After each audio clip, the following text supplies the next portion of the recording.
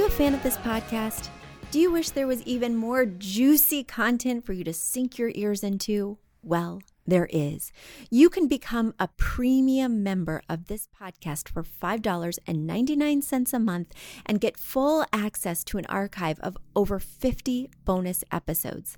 Additionally, we release a bonus episode every single month. That's a ton of extra content, including my personal interior design diaries, extra tips, my talking about trends, and so much more. Additionally, you'll be keeping us on the airwaves each and every week because your premium membership money goes directly back to making this podcast amazing. Check us out at affordableinteriordesign.com. Click on podcast to learn more and to become a premium member today.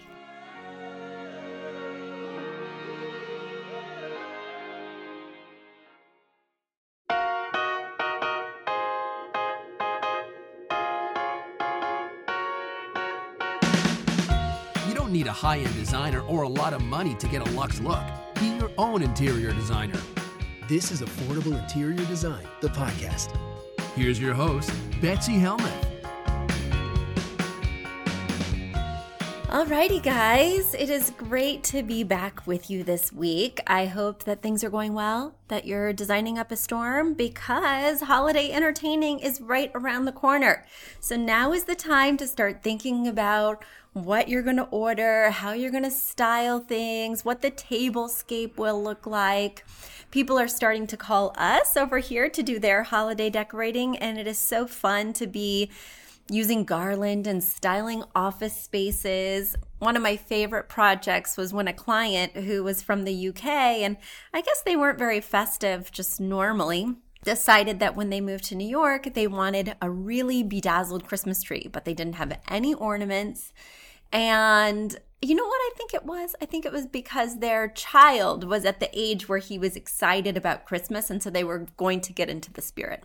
So they had me not only pick out their Christmas tree at a big lot, but also go shopping for all their ornaments. They gave me a very healthy budget, and I wanted the ornaments to feel curated over time, selected, special, like they reflected the client, but also doing a mix of personal and generic, just like I would if I was styling a bookcase or a coffee table.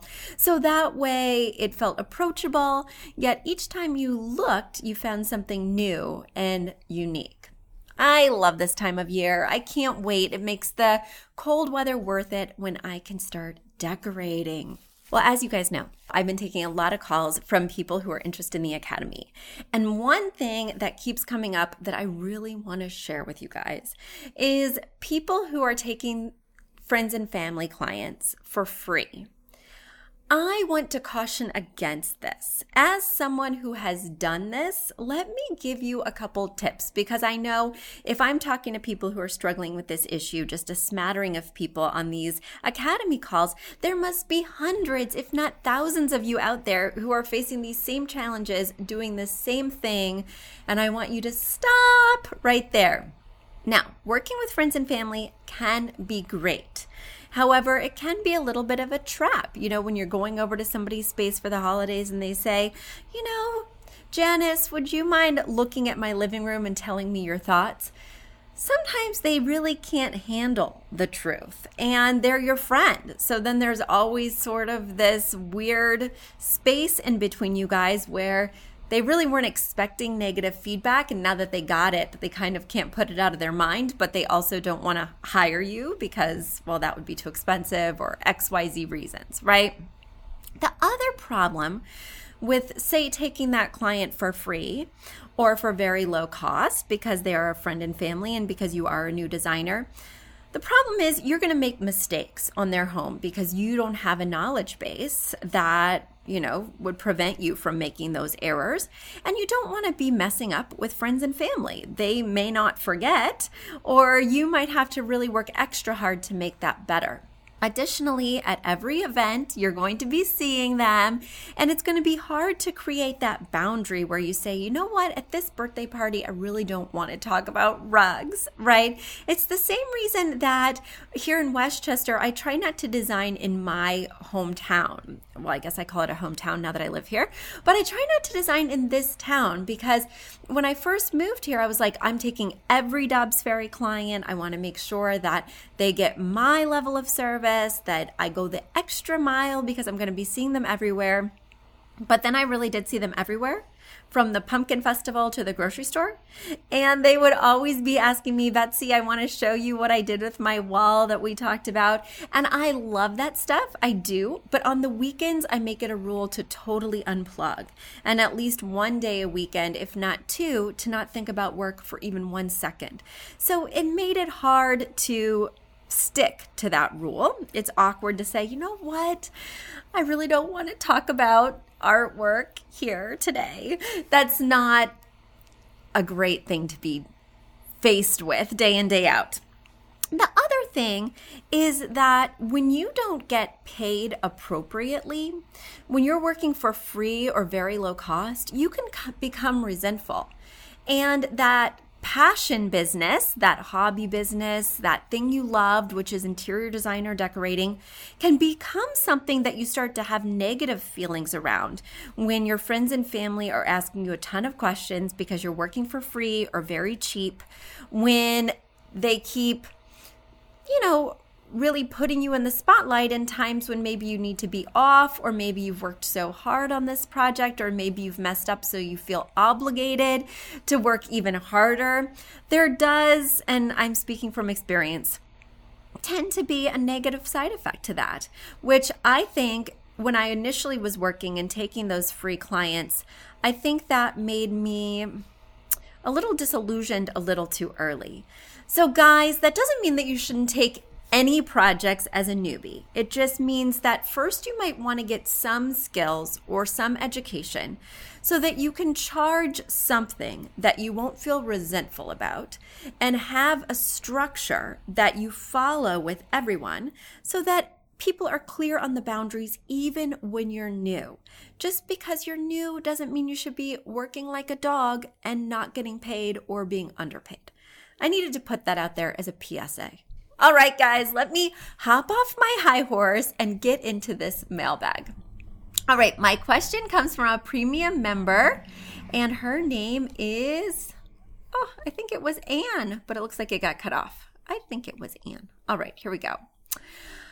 She writes, Dear Betsy, I have loved finding your podcast because I completely identify with falling for the fast-paced and affordable design world of trading spaces that just doesn't exist anywhere else. I've been getting creative with my space since I was a middle schooler. I'm obsessed with that show Trading Spaces, and I have gone through about 1 million design evolutions. I have done the Skittle house. I have done the apartment filled with every one of my favorite things without cohesion.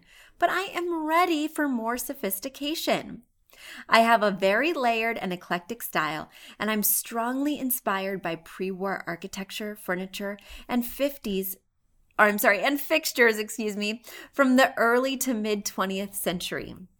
I love neutrals with great texture. I love graphic accessories. I want my home to feel nostalgic, airy, creative, and my personality is all about coffee, all about old paperbacks and classic horror movies. In fact, the apartment in Rosemary's Baby is my dream home, minus the Coven of Witches, of course. My husband doesn't have a strong sense of style, but he loves traditional wood furniture.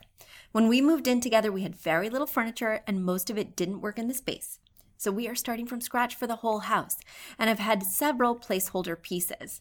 This means that our whole house is still a work in progress. My 60-30-10 is jade green, cognac. I'm taking advantage of the asterisk you made in one of your bonus episodes that one of the colors could be a brown if it was a very specific brown. And I'm leaving the other 10% open for evolution because I'm always shifting and changing the colors that I want in my home. That being said, I live in a renovated Victorian. My husband owned and renovated the home before we met, and although there are aspects of it that I love, other parts feel strange and not very functional. We will be adding crown molding and framing to the doorways. That way I can add in some of the charm that was stripped away in the renovation. But I have absolutely no idea what to do with this weird pass-through bonus room that cuts my house in half. We use it as a library office, and I do love that function for it. But while the rest of my house is bright and sunny, this room is a cave. There is an ice block window that butts up against our neighbor's house, and this is the maximum amount of light this room will get all day. I've even added a massive mirror across from the window to enhance that light, and still there isn't enough light to go around. I thought of your idea of embracing the dark and making the room super cozy with a dark wall color. But because it is a pass-through that literally divides my space, will that look like a looming cave? What else could I possibly do with this awkward space to make it feel less like a basement rec room in the middle of my house? All right. Well, I wanted to first touch on what you said about Rosemary's Baby, without the witches, of course, because I have a little tangential anecdote to share about myself. When I was living in the city, my husband, I knew, was not a city guy. This was not going to be his be-all, end-all, even though he'd lived there for nearly 2 decades. I knew eventually he'd want to move to the burbs, but not me. Like, Brooklyn was already suburban enough for me. I was a Manhattan girl. Well, one day, I got a client out in New Jersey, Glen Ridge. I'll never forget it. I get off the train. I'm walking to this client's house. I have I think this was even before GPS. No, there must have been a GPS, but I think I would printed out MapQuest directions or something. So I'm walking to this client's space, and as I approach the address, I look up, and there is this big, black Victorian house that looks like it's from the Addams Family, looming in front of me. And it turns out that that was the client's house. Oh my goodness, I was so excited. So I get in, and generally how I start a project is I take a full tour of the space, because even if we're just working on the living room, I want to see their style throughout the space. I want to see the architecture through the whole home, so that way I can make things feel really cohesive and I can be thinking more holistically. As they're taking me on this tour of this very old, very black Victorian, there's hidden passageways and closets, there's towers, there's windows, there's awkward rooms that don't seem to have a clear function, but I just couldn't wait to get creative with. It was such a fun experience that when I left that home, all the way back on my walk to the train, I was Googling other homes in that area that would be available because I was a convert. If I could live in something even half this cool, sign me up. That weekend, so 3 or 4 days later, my husband and I were back in that neighborhood. We took the train, got a sitter for the kids, and we were walking up and down the streets, looking at open houses, pretty much just circling this person's home. I was like, this is where I need to be. And while we didn't wind up in New Jersey, that was the bridge that got me from hell no, Brooklyn is home, to what? It's time for a very spooky Victorian that may have formerly been a witch's coven. So we are on the same page. Let me put that out there. And I totally appreciate your design sensibility. And I'm excited that you are in a Victorian, because that is a really fun opportunity to embrace that eclectic style. Looking through your pictures here, I think it is fun to get a little moody. You need to flow with the architecture, and sometimes you can't always make something, by forcing it or making it feel a different way than it organically does feel. You might always be compromising. It is fun to just dive into that feeling. It could be fun to do something that's not a dark wall paint, but maybe it's an interesting wallpaper in that room. The one thing that strikes me about that little room is that, it feels a little amorphous. There's no rug. You're telling me it's an office. You're telling me it's a library, but there's like this mishmash of furniture that doesn't look officey or furniture-y. There's like a dresser in here. There's a hutch that has books in it, but it doesn't scream library. There's a drop leaf table here. There's one chair, but there's no ottoman. So it doesn't even feel like a really cozy place to read. So while you're telling me that you're loving the function, I'm not seeing it actually work as a library or office visually. I would formalize that and maybe get a desk or style this drop leaf table so that it really looks like a desk. I would get that chair and ottoman and formalize that with a cozy rug so that I've created a zone that separates it from the office area. But right now, this room just doesn't look intentional, and that's my biggest issue with it. I also don't love the ice block window. It does look a little 80s in this historic home. A lot of you guys will remember these ice blocks. They're like these squares that have this glass that's got this texture, and then they're put together in formation so that they take the place of a window. They're translucent, light is coming in, but they're not fully transparent. It does remind me of an 80s movie. I recently watched Troop Beverly Hills with my kids, and there were prominent ice blocks featured. So anyway, that might be something that you think about transitioning into a real window that will let through even more light. And that's kind of my 2 cents on that one. Let's get to your next question. Your next question is, Betsy, another issue I'm having is these curtains. Several of my windows are in corners, and in my dining room, one window is on an angled wall with only a couple of inches on either side. I put in roller binds, but I have no idea how to proceed in the best way. Also, my living room window has a big handle that sticks out, and it prevents me from mounting blinds above the transom window, and the frame below is too shallow. It has several ridges, so I can't mount blinds there either. Is there a solution for this? All right, so windows are tricky, and sometimes you may want to consider calling in a professional. Because you own this space, you might think about doing something more custom.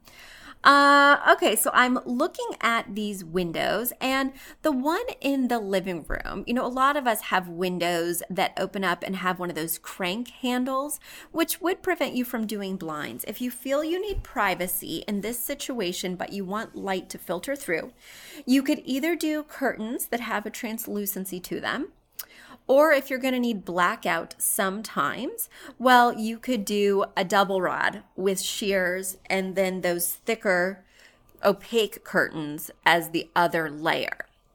But I don't love shears. They tend to poke out from behind the other window treatment, that opaque treatment, and it looks like one of those. Do you guys remember wearing slips under your dresses? Well, it looks like your slip is peeking through, right?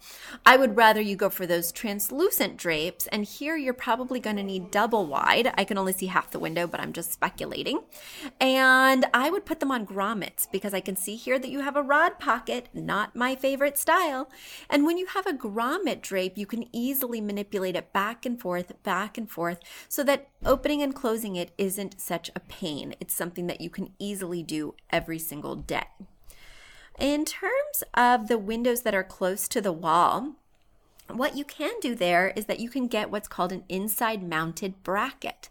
Now, an inside mounted bracket reminds me of, well, it's very similar to a closet rod where there's like a circle that's on the side of the wall and the rod screws into that. So you can fully go starting at the one side of the wall and then use a bracket for the other side of the window. So one side looks like a shower curtain rod or a closet rod, but on the other side, it does have that bracket that protrudes. That allows you to take the window treatment all the way to the corner so you're not encroaching on so much of the window with the drape. And it does allow you to fully dress that window, meaning that you can have a drape on either side and potentially even have a blind. So that is my take on that. And now it's time for a quick commercial break. This episode is brought to you by ShopTagger.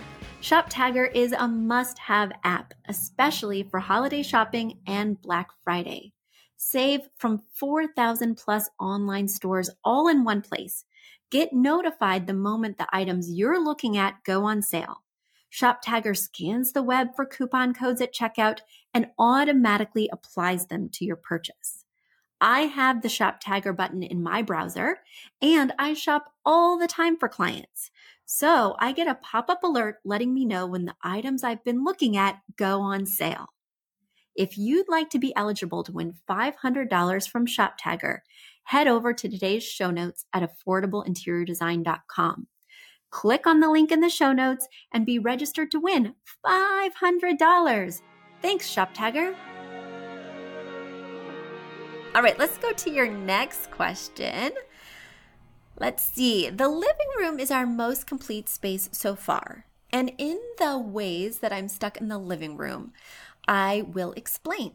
I have worked on the room for a while, but it doesn't give me the vibes I wanted.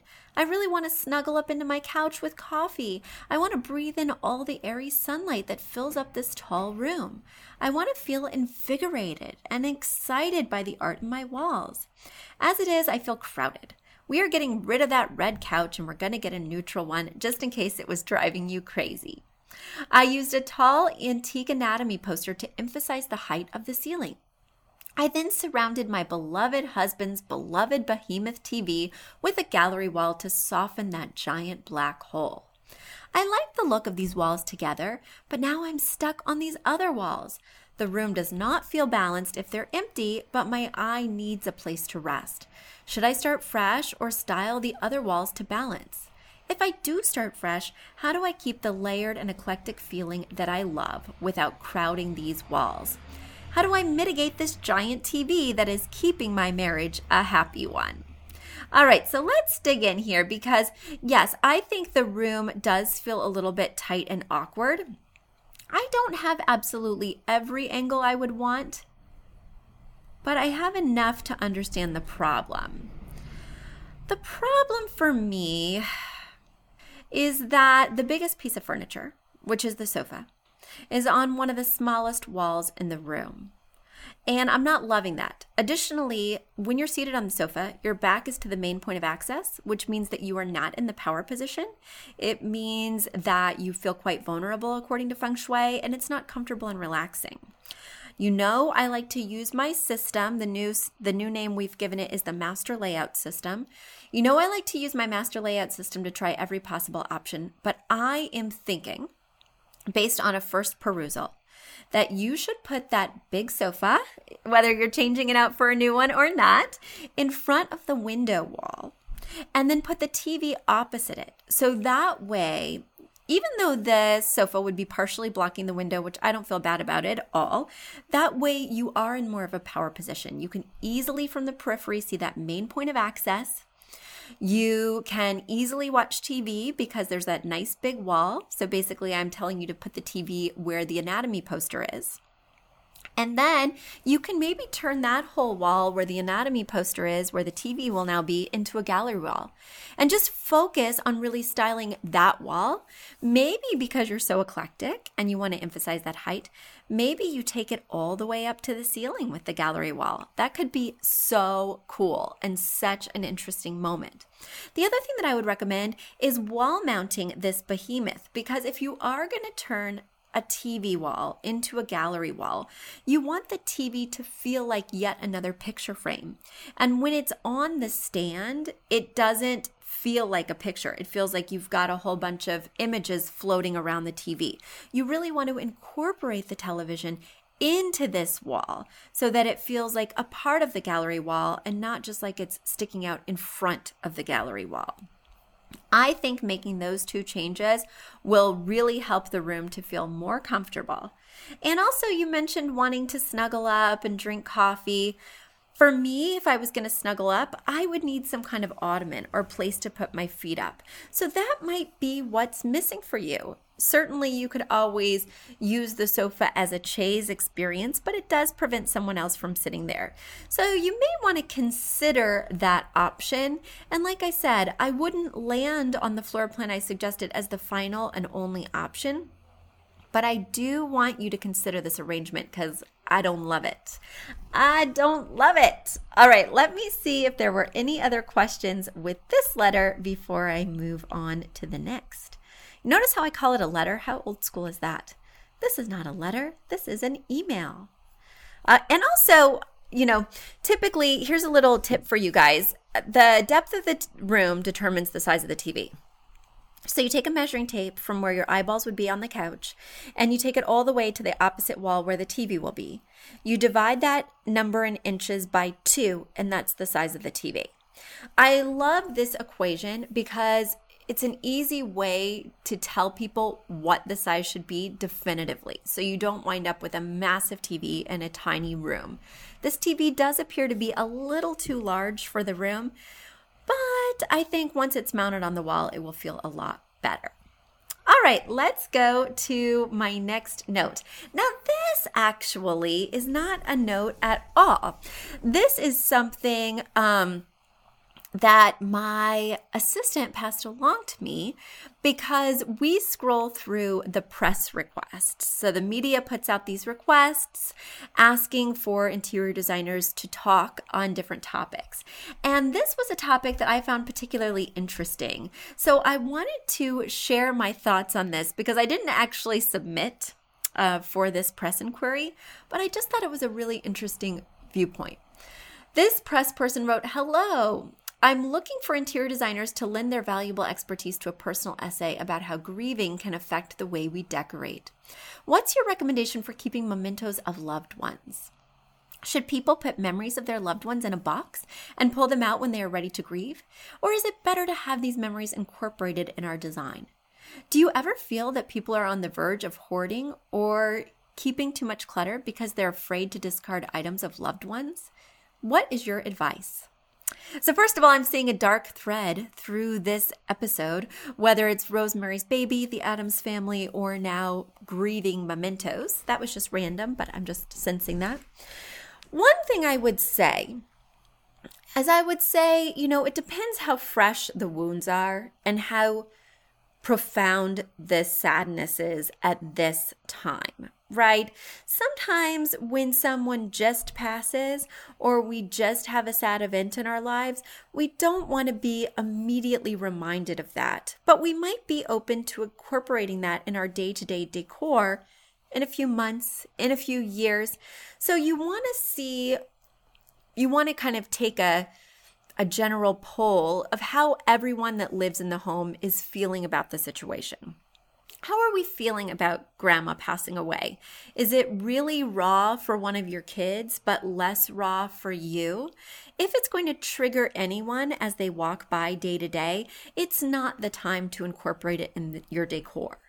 However, I feel that decor that only reflects who you are now, decor that doesn't have any reminiscence. Can you tell I'm recording in the morning again, guys? I'm recording in the morning when words don't come easily and the coffee has not been fully absorbed in the bloodstream. Can you tell?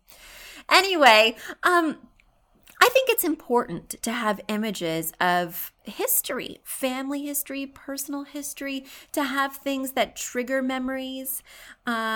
And so when I moved to a house from an apartment, in our apartment, we didn't have a lot of room for display. We only had memories of the now, our current kids' pictures, our current wedding pictures. But when I moved into a house, we had a lot more walls, a lot more opportunities for shelving, and I really wanted to incorporate old pictures as well as new so that our home had a more rich feeling as people looked around. So we did incorporate some pictures of people who've passed, things that made me really sad, but now they bring up an opportunity for me to have a happy memory of that person as well. You know, I brought out a beautiful crocheted blanket that my grandma gave me, and it's now on my daughter's bed, and it makes me really happy that those things aren't just stowed away, even if they are going to get stains or snagged. I'm glad that we're using them, and it makes me feel like that person is back as a part of our life. So I think it's a case-by-case basis how much you weave in, but I also think it's a real misstep and makes your design look less complex and interesting if you don't have anyone from the past represented. I often find, oh my gosh, so often that people have pieces of furniture from their family that they don't want to get rid of, but it doesn't match their style. It doesn't serve them in the way that they're living in this contemporary world. And they almost feel obligated, but in a negative way, sort of bound to those pieces. Oftentimes those pieces will wind up in a basement or wind up taking space away from a really functional need that you have that this piece can't serve. I find it to be really problematic to be incorporating large pieces of furniture that don't really work for you. That being said, it's a fine line. It really is. And so when I'm working with my clients, I have to be quite delicate about that. I have to think outside the box. Maybe something that used to be a dresser now needs to become a buffet. Maybe something that used to be a telephone table now needs to become a nightstand in a guest room. So constantly thinking of different ways to use a piece. For instance, my client 2 weeks ago had an antique desk. It was lovely, but the back was such that it was in really bad shape, and so we couldn't float the desk in the room. And in this particular room, the desk could not be butted up against the wall. So we're not able to use this piece as a desk. I challenged her to maybe use it as a vanity up in her closet because while the piece isn't in the best of shape, it is special to her. That doesn't mean that everyone needs to see it. It just means that she needs to see it. So think about what pieces could be kept in more private areas and what pieces really do need to be out in public but maybe serve a different function. All right, guys, I've talked a lot this morning. I'm going to let you get back to your lives, let you get back to emailing me questions at betsy@affordableinteriordesign.com. Send me those questions. I love to answer them. And as we swing into the holidays, I want to really dig in and get a lot of them answered so you guys can decorate with confidence and style. All right, until next week, talk to you later. Bye. A big thank you to our amazing producer, Catherine Heller, to Aton and the MVCR House Band, and to Affordable Interior Design, the sponsor of this podcast and the premier place to get an amazing look on a budget.